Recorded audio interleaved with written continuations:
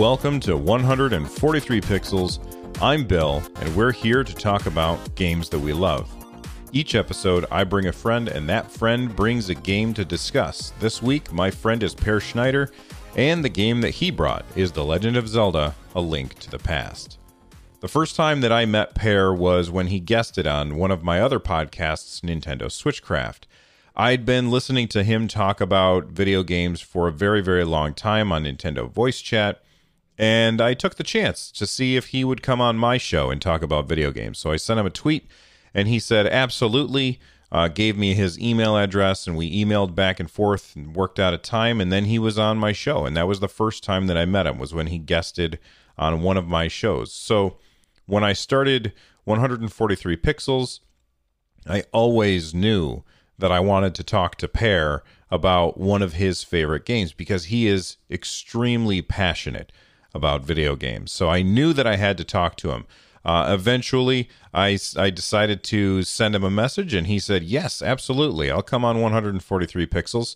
And then the pandemic hit, which meant took us a long time to get around to actually sitting down to recording it.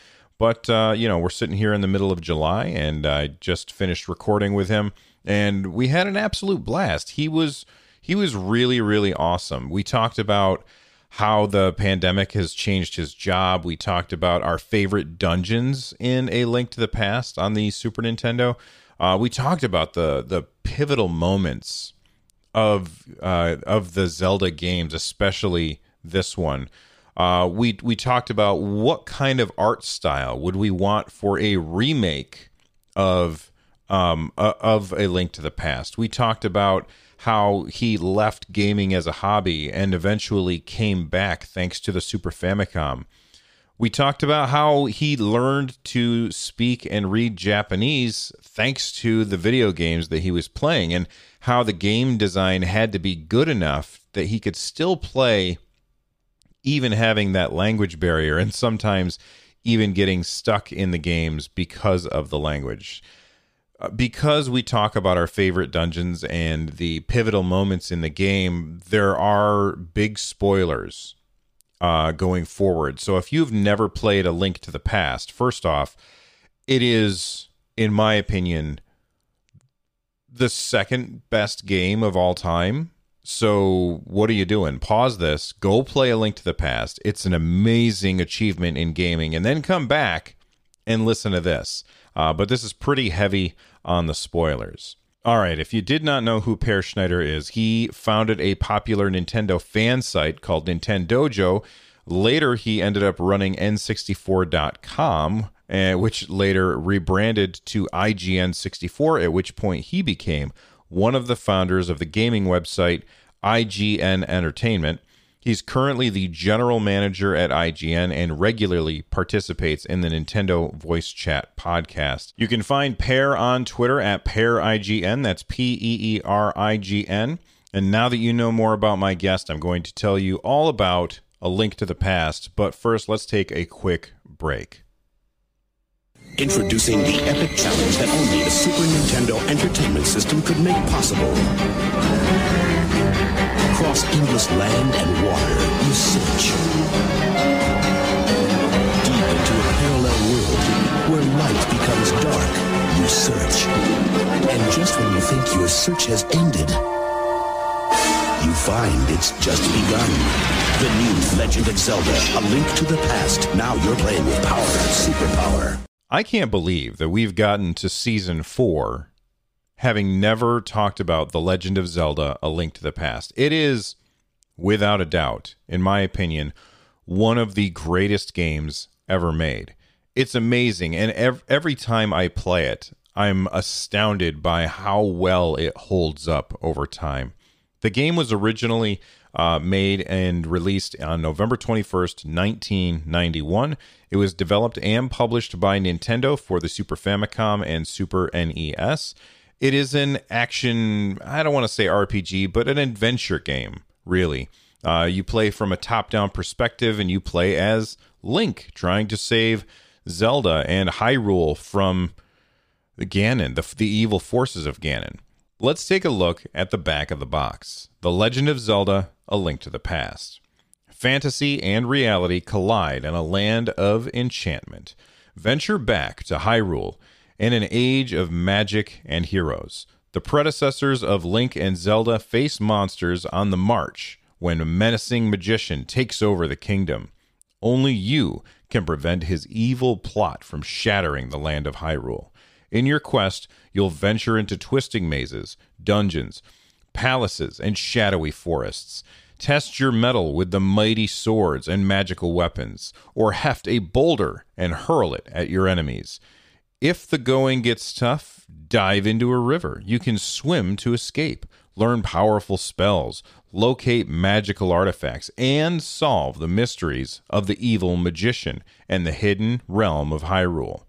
This exciting Super NES sequel to The Legend of Zelda and The Adventure of Link uses 16-bit power to create a quest so colorful and detailed, you won't just play it, you'll live it. A Link to the Past did really well. I mean, of course it did. It was one of the greatest games of all time.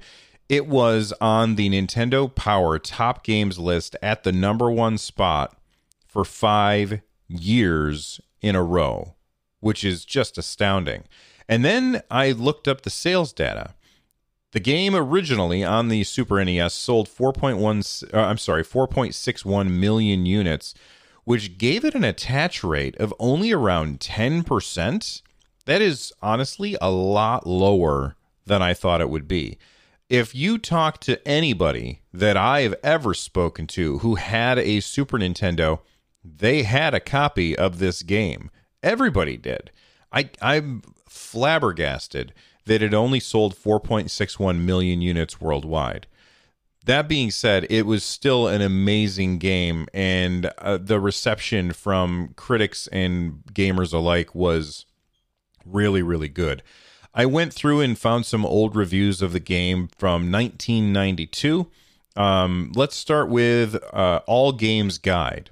They said, while this game may have been a long time coming, it was well worth the wait. The Legend of Zelda: A Link to the Past provides hours of action and a surprising amount of replay value as well. The graphics are vibrant and the music is infectious, which enhances the enjoyment. The story itself is well written and adds to the game's charm. Finally, players will be delighted with the multitude of creatures and objects with which Link is able to interact. It is a must-have cartridge for the Super NES and is certain to entertain both veteran Zelda fans as well as those new to the series. Fun fact, you'll find this out in the interview, but this was the first Zelda game that Pear had actually played. Computer and Video Games also reviewed the game in 1992. They said the game has a lot in common with Gauntlet and games of that ilk, which I don't see the comparison of Gauntlet other than the top-down view. Anyway, back to their review.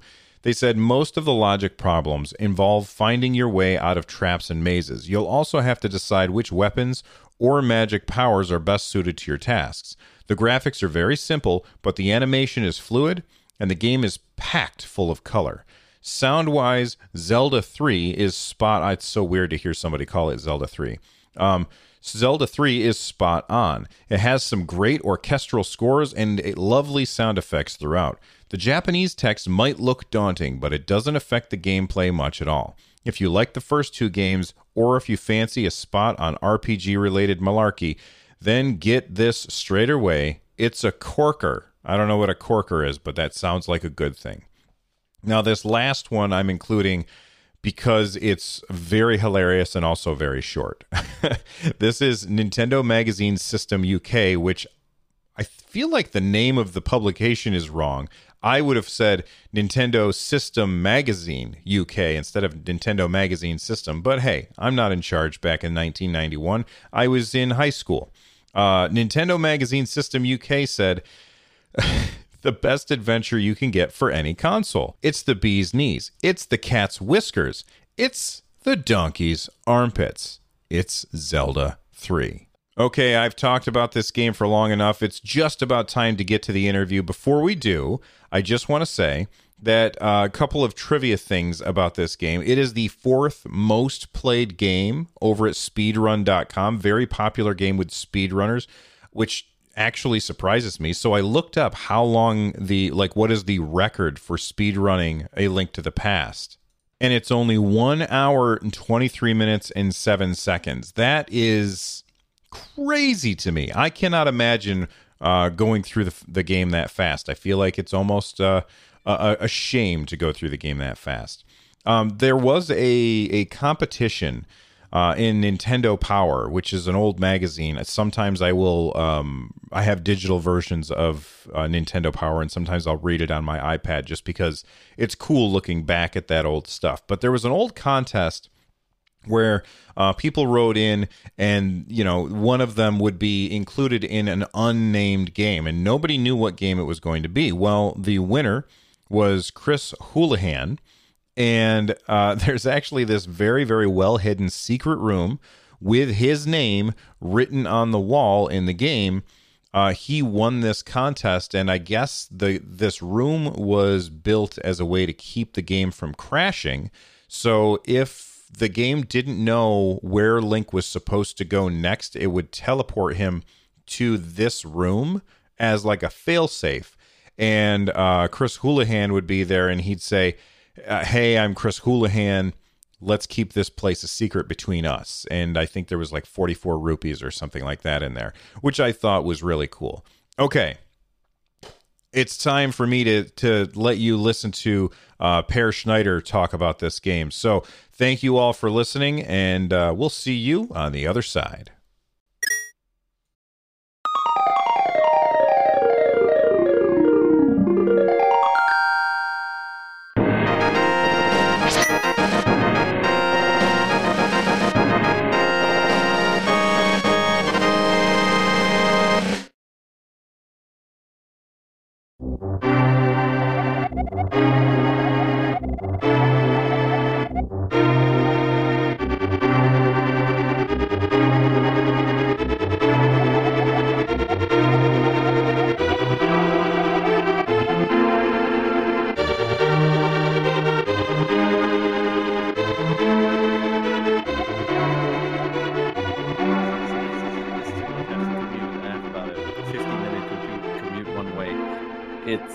Everything is harder to do from home, Mm-hmm.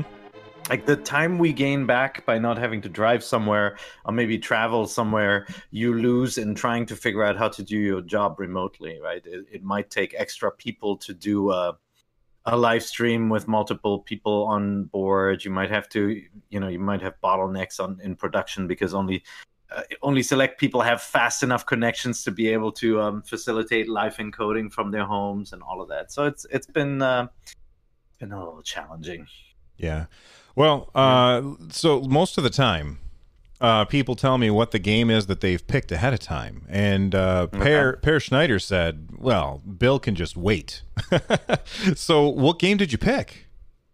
Hold on a second. So what? Give me the rules, the full rules again. There are no rules. You pick a game that you love, and any system, any time period. So just a game that means something special to you. Yeah. Okay. Yeah. No, I'm playing Ghost of Tsushima right now, but if I go to kind of like the special game for me, I would have to go with Link to the Past. Okay. Now I know that you are from Germany and then moved to Japan. So when you played Link to the Past for the first time, where were you? I was in Japan. I played it on the Super Famicom in Japanese. I played it in English much, much later. I forget, probably one of the ports on one of the other machines later. But yeah, I played it right back in the early 90s while I was living in Tokyo. So let me ask you a question about Tokyo. When you moved to Tokyo, did you already speak the language, or did video games help you learn the language while you were there? Aha, yeah. So that's exactly it. I moved to Japan to go to college, but go to a 4-year college called Sophia University in the heart of Tokyo. I did not speak Japanese. They actually offer and still do an English language program, Bachelor of Arts, that back then was called Comparative Culture, Hikakubunka Gakubu. And you would, in this course, you would learn about Japan, Japanese culture, Japanese literature, and you would take Japanese language classes as well. So, learning how to speak, read, write, all of that. And yeah, so it was a little bit of a leap into the unknown. I grew up in Germany. I knew I wanted to go to university abroad. I was thinking about going to the United States, and then this opportunity opened itself to go to Japan. I had never thought about it before. It didn't really have a special connection to Japan, other than loving some of the movies, like Kurosawa movies and all of that stuff. And then made the leap, and that's where I fell in love with the Super Famicom, and obviously ended up playing a game like Link to the Past. So now, go ahead. Yeah, and then you put your finger on it. Actually, those games, games on the Super NES didn't have much voice acting, obviously, and so it was all about trying to decipher what the text said in some of those games. So I played games like Final Fantasy, like all the big RPGs. Really fell in love with that genre, action adventures like the Zelda games, and had my little digital kanji dictionary next to me. They were called word tanks. These little devices that you could type in the strokes and radicals for the kanjis and kind of piece together words like chimimorio, which means like goblin, and like dokutsu, like cave, like all these words that you wouldn't learn in Japanese class, and figured out how to read those. And so I think I built a good chunk of my kanji vocabulary back then by just trying to play these games. Do you think that says something about the game design back then, that the game design was so good that even somebody who struggles to understand the language was still able to figure out the game, or did it take you forever because you had to translate every little thing? No, I will say sometimes in some games like Final Fantasy, misunderstanding the exact quest and what they were asking for, because the games didn't have the kind of hand-holdy hint mechanics that you have in games nowadays, right? Mm-hmm. Even in Zelda, there was no Navi going, hey, and pointing at something. So there were definitely times where I just didn't know where to go in a game. Like, I remember buying the guidebooks, and I may actually have some of them here still on the shelf for like some of the games. But like, you played Super Metroid, Samus didn't say a word, and you really didn't need to be able to understand or even read anything in order to progress. There was one thing in Link to the Past I remember getting stuck for the longest time on the concept of using your torch to light your lantern to light torches. Okay. Like, I didn't know that, and there was one room where you had to light all the torches in order for the room to expand, and I was stuck there and I couldn't figure it out. And I did buy the guidebook, which I still have. It comes in 2 editions. There's an upper and a lower version of the guidebook, so like the beginning and the end parts broken into 2. And like that got me unstuck, and then I didn't use the guidebook much after that, but I needed that little helping hand because I think I missed someone explaining how the lantern worked earlier.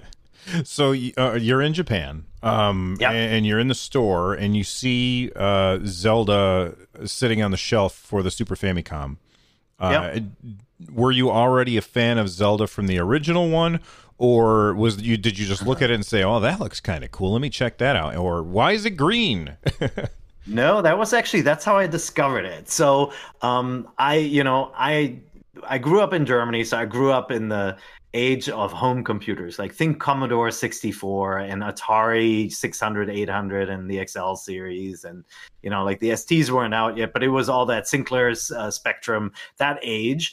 And so I had gotten really into games back then. And I had an Atari home computer, and there were excellent conversions of Donkey Kong on that machine, so it had been exposed to some early Nintendo stuff like that, but really wasn't a Nintendo fan. And when the whole .com crash happened, when the whole console war, the console crash happened, and things ground to a halt, I kind of stopped playing games, honestly. And when I moved to Japan, I had a really crappy PC, and I played some MS-DOS games on it, but that was about it. I had ignored the coming of the NES, was into different things after the home computers were done and the Atari VCS was done. And so it took my then wife and my best friend in Japan. They bought me a Super Famicom for my birthday with a copy of Super Mario World. I played that game. It got me right back in. First of all, I was just amazed at how good the game design was in that game. And I had played games on home computers, and back then, you always had a friend who gave you a bunch of discs with games you didn't pay for. And I had played like thousands of games, and I had, with a lot of games, you start and you scratch the surface and you're like, okay, I'm out. This is not that good. There were some games like Pitfall 2 where I just played through the whole game. I absolutely loved it. You know, a lot of the early Activision games were really cool. Mm-hmm. With Super Mario World, there was such a distinct difference in how thoughtful the level design was to some of the earlier platformers. I was like, oh my God, is this just the standard on this machine? So when I finished Mario World, I immediately went out and I looked for other games, and I looked at the box art of The Legend of Zelda, and yes, it was, you know, the Super Famicom cartridges had many different colors. This one was a green box with Link on the cover, and I looked at the back. I'm like, okay, this looks really cool. Like, graphic style looked really cool, and then, you know, it said it was made by Nintendo, and I was so impressed with Super Mario World that I'm like, all right, I'm gonna take a chance on this one. I bought so many different games. Like, I bought everything from like Namco Bandai, and like ran into so many really bad games as well. But like, I brought this one home because it looked good. The box looked good. I didn't do any research. So you get it home, you turn it on for the first time. That intro music, oh my God, that intro music is so amazing. When do you realize that you've got something incredibly special on your hands here? Like, how far into the game do you get before you're like, dear diary, someday I'm going to be talking about this on a podcast? Yeah, so the opening was definitely impressive already, because they had done this polygonal Triforce animation there, right? Like, mm-hmm. And I think I played this, I want to say it was like 1991. When did Link to the Past come out again in Japan? I don't know. Let's see. I am using what's called a computer, so I had played it early, but not right at launch, I think. Okay, it says that's Japan is November 21st, 1991. So yeah, you know what? Actually, I think I played it right, like probably that December or something, like not long after launch. And so this was before, you know, arcades had exploded with polygonal games. Like Virtual Racing came out, I think, 92. And so I saw the polygonal animation. I'm like, whoa, hold on a second. That looks really cool. How are they doing all this stuff? And played the game.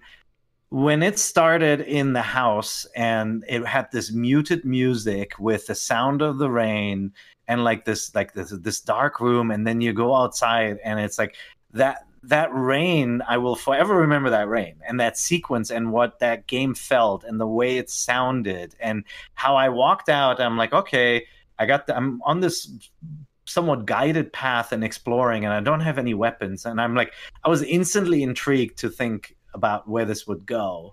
And then I think you go into the Hyrule Castle, you find your uncle, and you get your sword, and like just hitting the sword button, all of that felt good. Everything felt right, and it sounded great. And the sound of the rain when you were indoors and the castle was still going on and muted in the background. And it was just this moment of realizing, wow, this team put so much work into the cinematic angle, like really creating this story, and has this amazing attention to detail on how things sound and look. And I instantly thought, okay, this is something special. You did well. You picked well.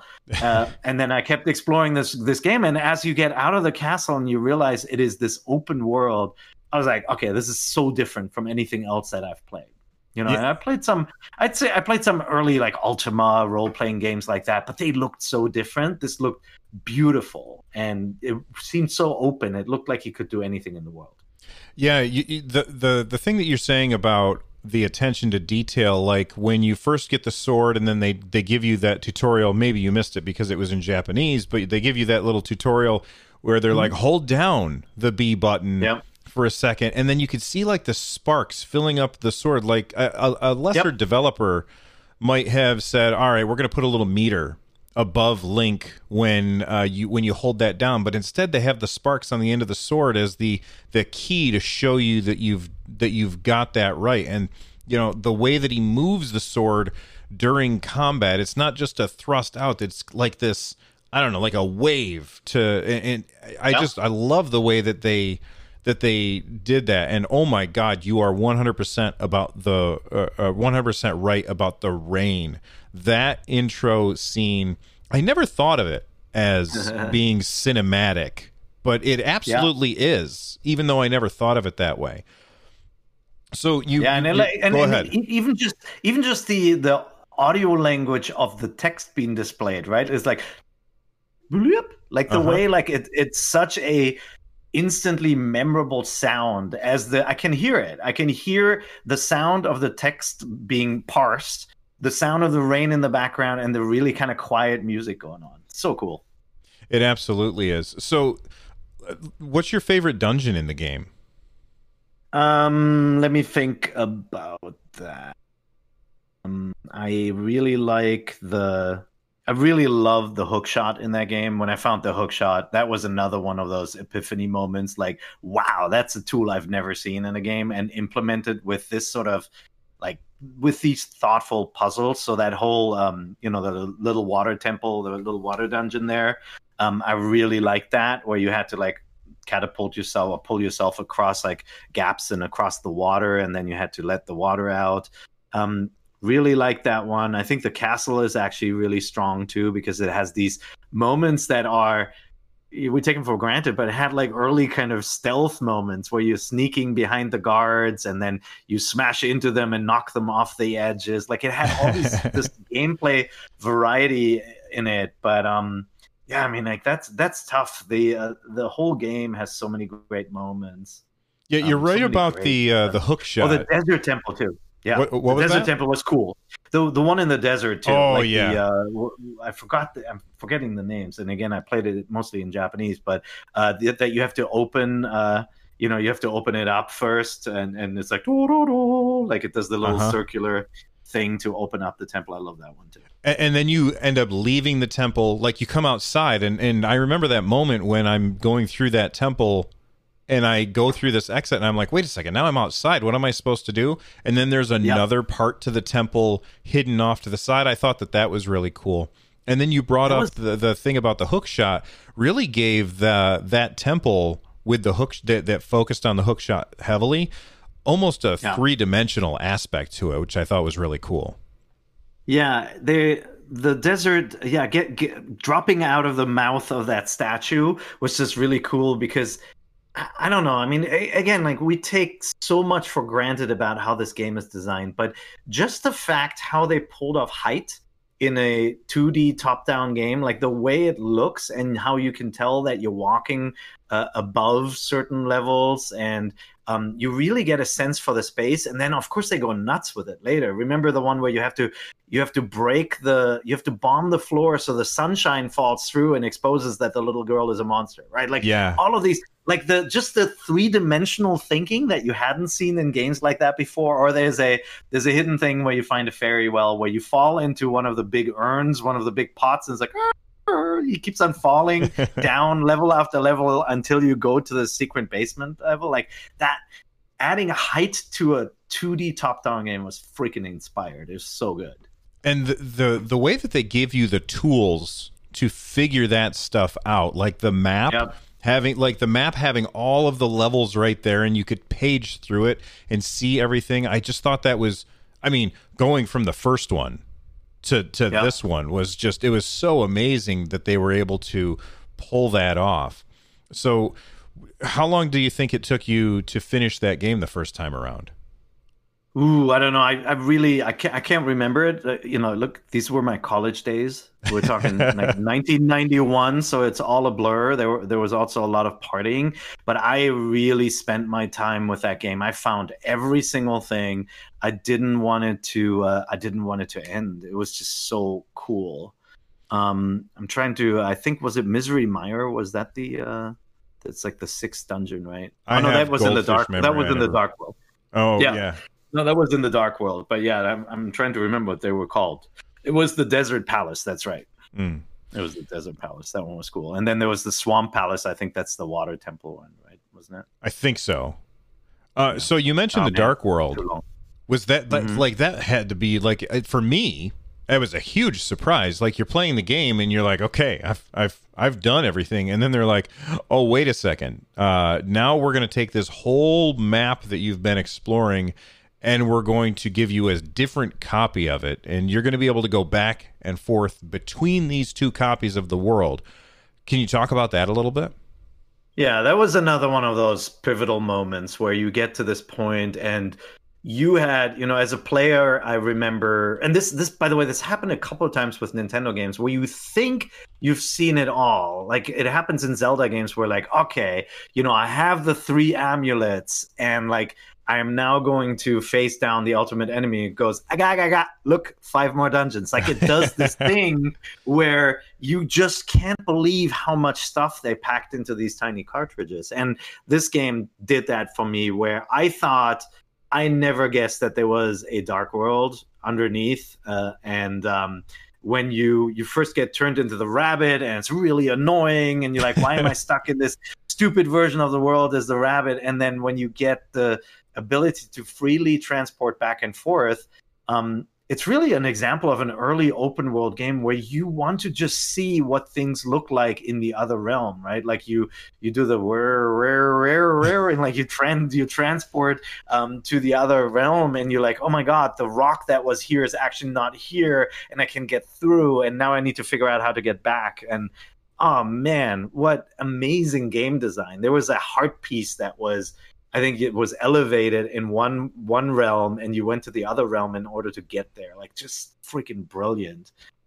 It's been done a couple of times since then, right? Like Metroid Prime 2 did it. Obviously, Ocarina of Time does it in a different fashion with the passage of time. But I feel like never as well as here. Chrono Trigger did it too. Never as well as here, where on the spot you can transport between the two worlds and see the differences like that. It's so cool.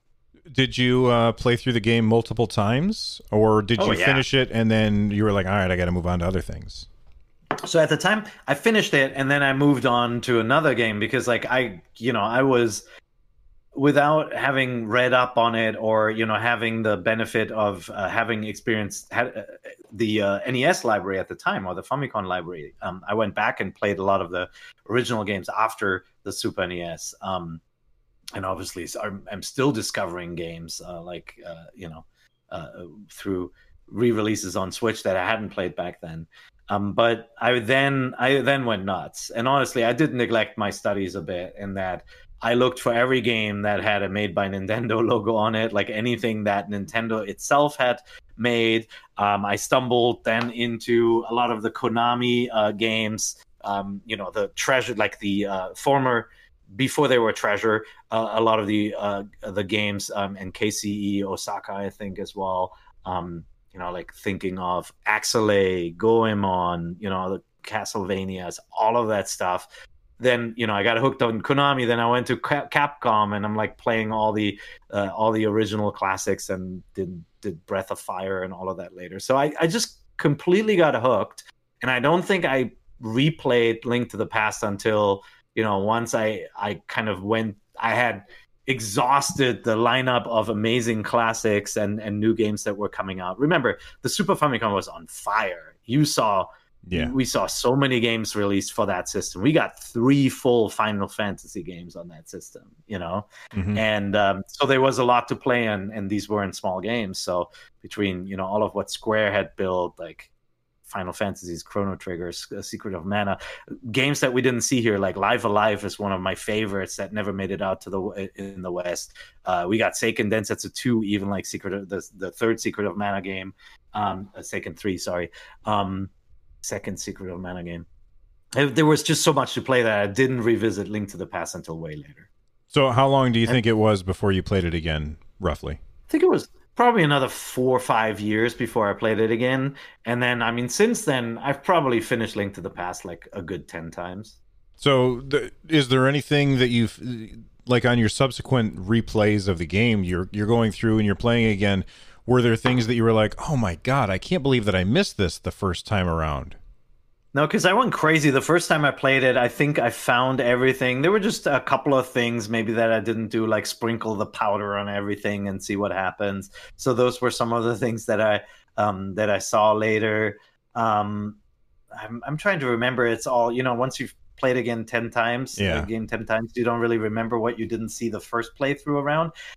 It was remarkable that I had forgotten some of the stuff, and like I know exactly where everything is in this game world, but there were a couple of hang-ups where I didn't know how to get all the way to the top of the mountain, or like I didn't remember how to get out of the bunny state. Like when I replayed it, I remember there were a couple of hang-ups, and they weren't related to me not reading the language. And by the way, like Link to the Past, I think most of it is just hiragana, so it was easy to read too. I don't know how I missed the whole hint about the torch, but no, it's I feel like I know that world as well as my own house.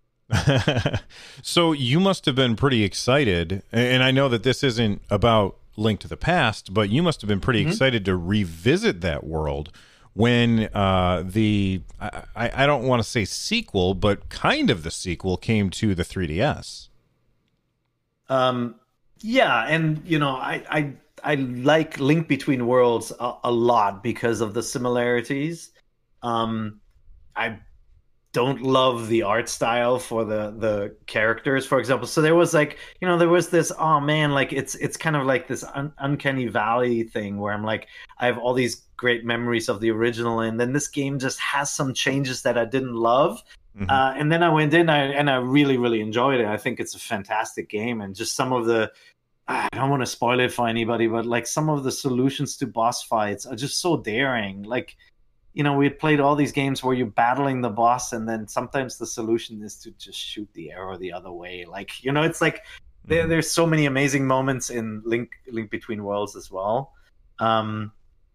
I am still waiting for the equivalent of a Link's Awakening remake, polygonal top-down view of Link to the Past, because to me, like whenever you ask me what is your favorite game of all time, I kind of waver. I go between Ocarina of Time and Link to the Past and Breath of the World. I mean, Breath of the Wild. I mean, you see a little bit of a theme there. Yeah.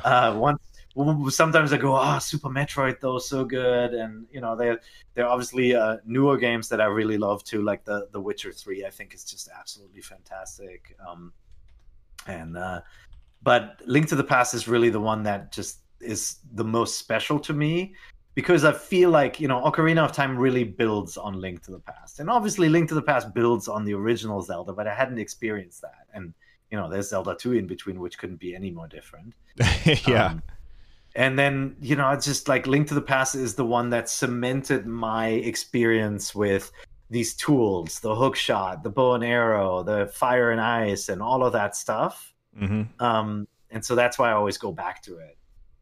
So my favorite, well, actually, before we get to that, you mentioned it's only a matter of time before we get the remake in a different art style. What art style would you like? Let's say Nintendo calls you up and they say, "Pear, you have been a big fan of Zelda for a long time. You get to pick the art style for our remake of A Link to the Past." What do you tell them?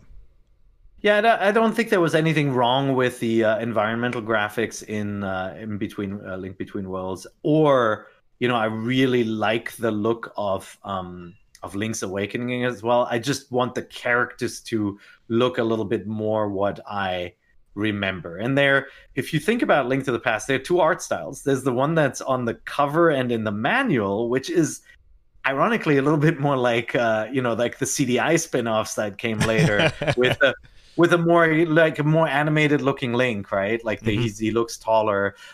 It would be kind of cool to do a real anime look like that with cell shading, something like a top-down Wind Waker. I would love to see that style, but I would be totally fine with Link's Awakening, kind of like a toy look for that game as well, because the trees looked like they were very stylized, and the landscape was very stylized. So I think they could go that route. I don't Yeah. want it to look like top-down Ocarina of Time or anything. I absolutely loved, by the way, Link's Awakening. I had never played the original on the Game Boy because I didn't have a Game Boy until much later. And so my first experience of it was playing the Switch version, and that just blew me away. It was such a cool game, but I loved the art style. So I would like to see... I would like them to make sure that they don't repeat that art style, even though I really, really love it. Because I think that they can... Nintendo's so good at taking our expectations and saying, all right, here you go. And everybody's just like, remember when they showed us Link's Awakening on the Switch? And we're like, are you kidding me? Who came up with this? It's brilliant. I'm with you. I don't want a yarn game and then the next game to be a yarn game either, right? Like we've seen them play with so many different art styles with Kirby. You're getting Paper Mario now, where they're again adding a little bit more of a twist. They're taking the paper approach, but they're making it all about origami and there's like weird paper mache enemies and all of that. I love when they get creative like that, where they have a concept and then they expand on it. But yeah, I would say the one look that I'm just very fond of and that I think they could do even better today is the Wind Waker cel-shaded art look. Like if they tried, and they've done a really nice job, for example, with Fire Emblem cutscenes, right? They look like animated movies already. They look like anime, but like I think like something that looks like a classic animated film with like thick ink lines or something could be really cool. But yeah, I wouldn't want them to just repeat themselves either. Yeah, Wind Waker, oh my God, that game holds up so well because of the art style that they chose, which is so weird because it was such a controversial decision back then when they did that.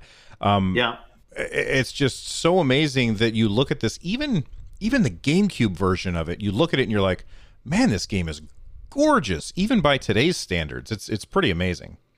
The Zelda franchise as a whole, and I do not love the touchscreen games as much as I like the games where I'm in direct control of Link. I mean, they're different in that they're puzzle games, and I like them, and I enjoy them. Fondest are the traditional action adventure games, going from like Link to the Past, Majora's Mask, all of those. Zelda 2 is a really cool curiosity. Like, it's the only RPG in the entire series with leveling up and all of that. And I like it for that, but like it really is the Link to the Past Wind Waker model that I love the most. Now, one notable thing about Link to the Past is, as we got re-releases of Link's Awakening and Wind Waker, I think the design team looked at the game flow and said, we need to make some small tweaks. With Wind Waker, I'd actually played the original Japanese Wind Waker, which the Triforce quests are much more of a pain in the butt. Like, you can't see which ones you've completed, so you really need to keep track of things. And I got stuck there. Like, I just couldn't find this one ship that you need to chase down, and like you really lost track in the original version. So they had already tweaked it for the US release, but the fast sailing really changes the game with the Wii U version, and like that is such a smart change that should have been in the original. And with Link's Awakening, the fast travel options, they tweaked some stuff about the game, but I feel like they could have tweaked it more. It like traversal of the overworld in Link's Awakening, more than any other, is this puzzle, and you have to remember how to get to the different places, and it becomes a little cumbersome as you get deeper into the game. I think sometimes you just want to go back to town, right? Because you want to trade in your shells or do whatever, and like the game doesn't make it easy because there's no landing spot in the town, and like I feel like they could have tweaked that more. Link to the Past, I don't have any of those feelings. I feel like, don't touch anything. Just leave it alone. You don't need to add anything. Like, that game is perfect. And it's hard to say that about very many games. And I think a majority of I don't want to say a majority of people. I would say there is a great many people that would agree with you when you say that is a perfect game, which is it's hard to say. What's your go ahead?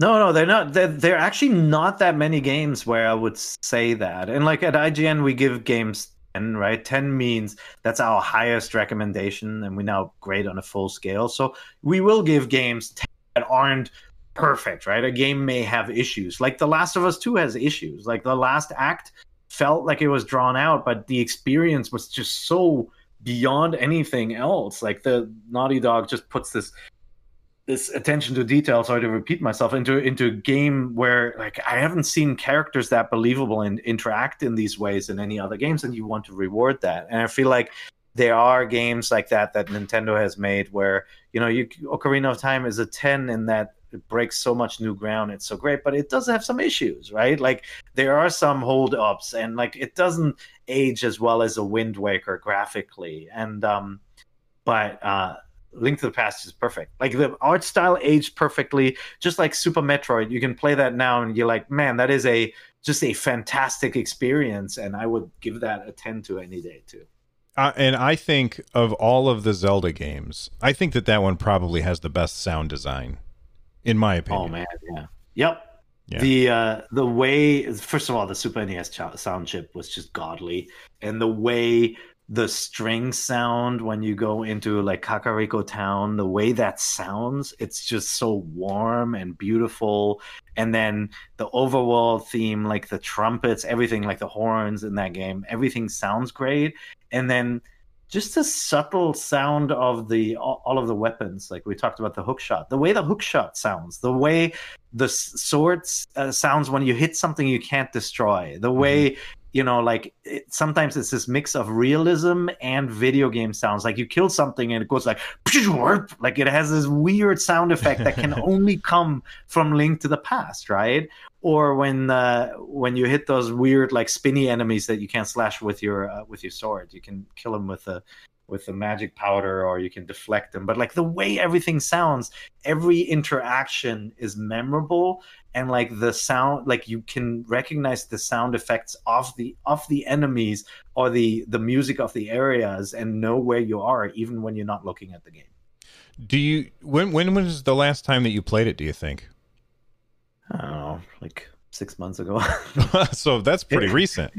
Yeah, it's you know, with the Super NES Classic, I don't have my old Super Famicom hooked up right now, but I have the Super NES Classic hooked up, and then obviously you've got these games on Switch as well. So I do revisit them, and you know, I have 3 kids. They're all teens now. I got 2 of them to play through Link to the Past, so that's a success. 2 out of 3. So I'm still working on the 3rd. There you go. Yeah. Can you sit down and play the beginning of Link to the Past without then committing to, okay, I got to finish this now? That's really tough.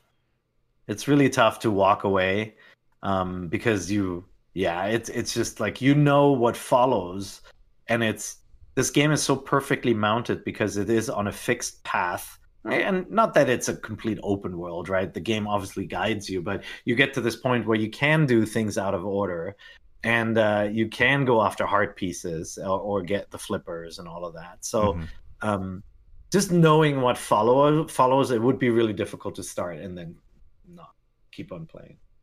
Well, it's a good travel game. It's a good travel game. Like, you know, start it and then when you have a lot of business travel, obviously none of us do right now, but to just play, you know, on a flight to LA, play for an hour from San Francisco, like that's the way to do it now. Yeah, especially being able to play it in a portable setting now is just fantastic.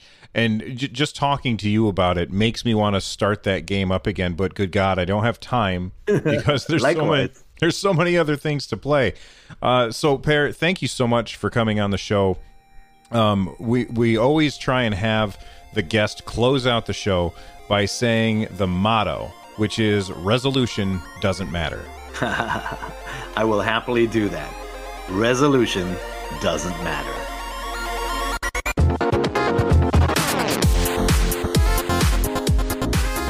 The theme song for 143 Pixels is Through a Cardboard World by Tony Lays. You can find more of their music at tonylays.bandcamp.com. If you want to follow the show on Twitter, you can find it at Pixels143. And if you want to follow me, I'm at RunJumpStomp. This show is part of the Giant Size Team Up Network. For more information, head on over to gstu.net.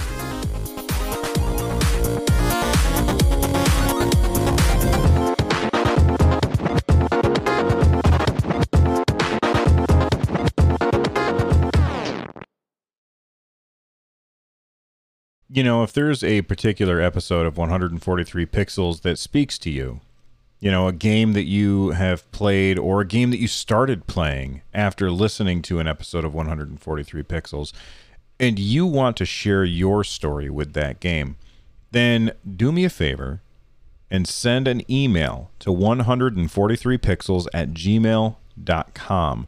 That's 143pixels@gmail.com. Tell me your story, and I'll share it on a mailbag episode of 143 Pixels.